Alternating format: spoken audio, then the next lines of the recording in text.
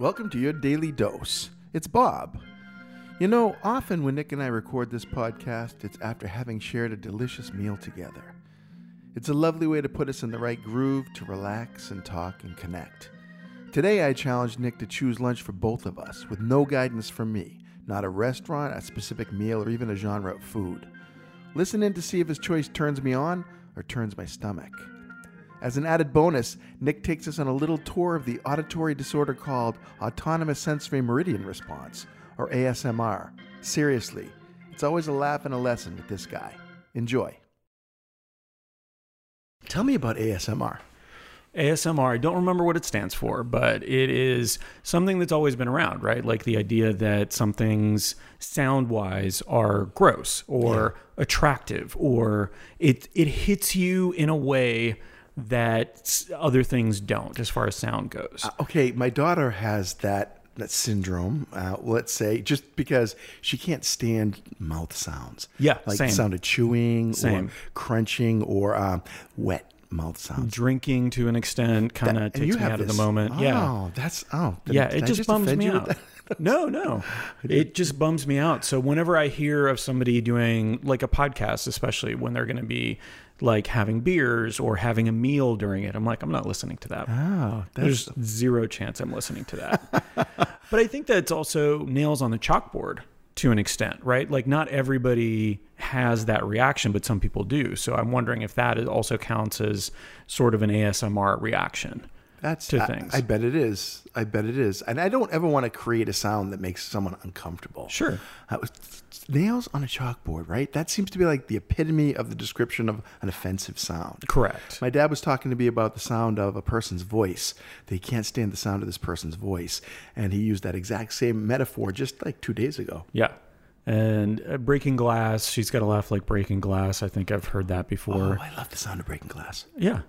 Well, Just see, because, maybe that's ASMR the other way, because there's a lot of videos that are just people whispering, and you just listen to that, and for some reason there's a certain amount of joy or feeling of warmth that comes out of that for people that have the same thing. You ever hear a Billie Eilish song?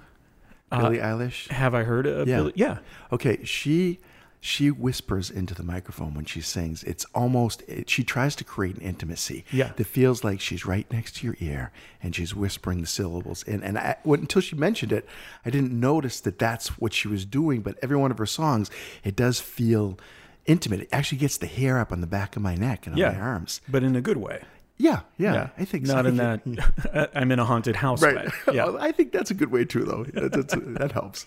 That is weird. Yeah. Do you have any other sounds that really drive you insane? Just so I can send you some, I don't know. I don't like the sound of a gurgling cough. So if you have a gurgling cough. As opposed to a gurgling cod. I don't mind gurgling cod. I'll tell you the truth. That's a thing. Delicious meal. Right. And nice sound. But yeah, no, just something about the sound of wet lungs. I think that's otherwise pretty much I like the sound of everything except for a blood curdling scream.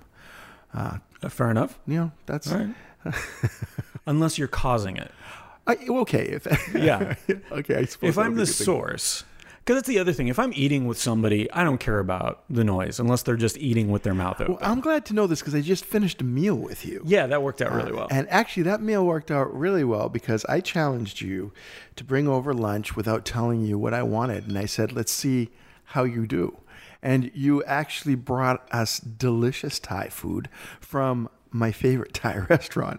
So, and you didn't even know that it was my favorite Thai restaurant when you got it there, did you? I did not. So it's down the street from you, so it was a safe bet that you've been there before. But that's also the danger could be that you've eaten there before and it was awful. Right. Yeah. No, because it was right there. We love it. And so you brought us pad thai, chicken pad thai, which is delicious, and some chicken satay, and some spring rolls and dumplings, which I had never had before. Not from there, yeah. And they were crazy looking dumplings. Really good. Yeah, it didn't look like a dumpling. It looked like crazy looking dumpling was my name in high school. I can see that. Yeah. I was a lot taller then. Oh yeah. Yeah, it's easier to bring desserts, right? Like I can bring desserts all day long. You're and really good at that. chances are you'll like what I bring. Yeah. Right. But yeah, when it comes to actual food, if somebody just says, You didn't even hesitate, though. That's one of the things that I liked. You just said challenge accepted, and you Yeah. went for that. There are a lot of people, maybe even my own wife, at times would refuse that challenge for fear that they're not going to get me what I want. And I was willing to take that chance. I couldn't anticipate something that you could have shown up with that wasn't on my list of things for you not to bring, that being something too cheesy or goaty. But you brought delicious food. You did really good. All right. You can I'm cater glad. our next affair. I will do that every time. Thanks for listening to Your Daily Dose. I'm Nick. I think that Bob and I are close enough friends that if I brought something he didn't like, he wouldn't just eat it out of politeness or hunger. I think that's an indication of a pretty strong friendship when you can look at something that someone brought over and say, "No, thank you," and it doesn't hurt the other person's feelings. And I'm glad I have that with Bob. Enjoy your day and eat delicious, delicious food.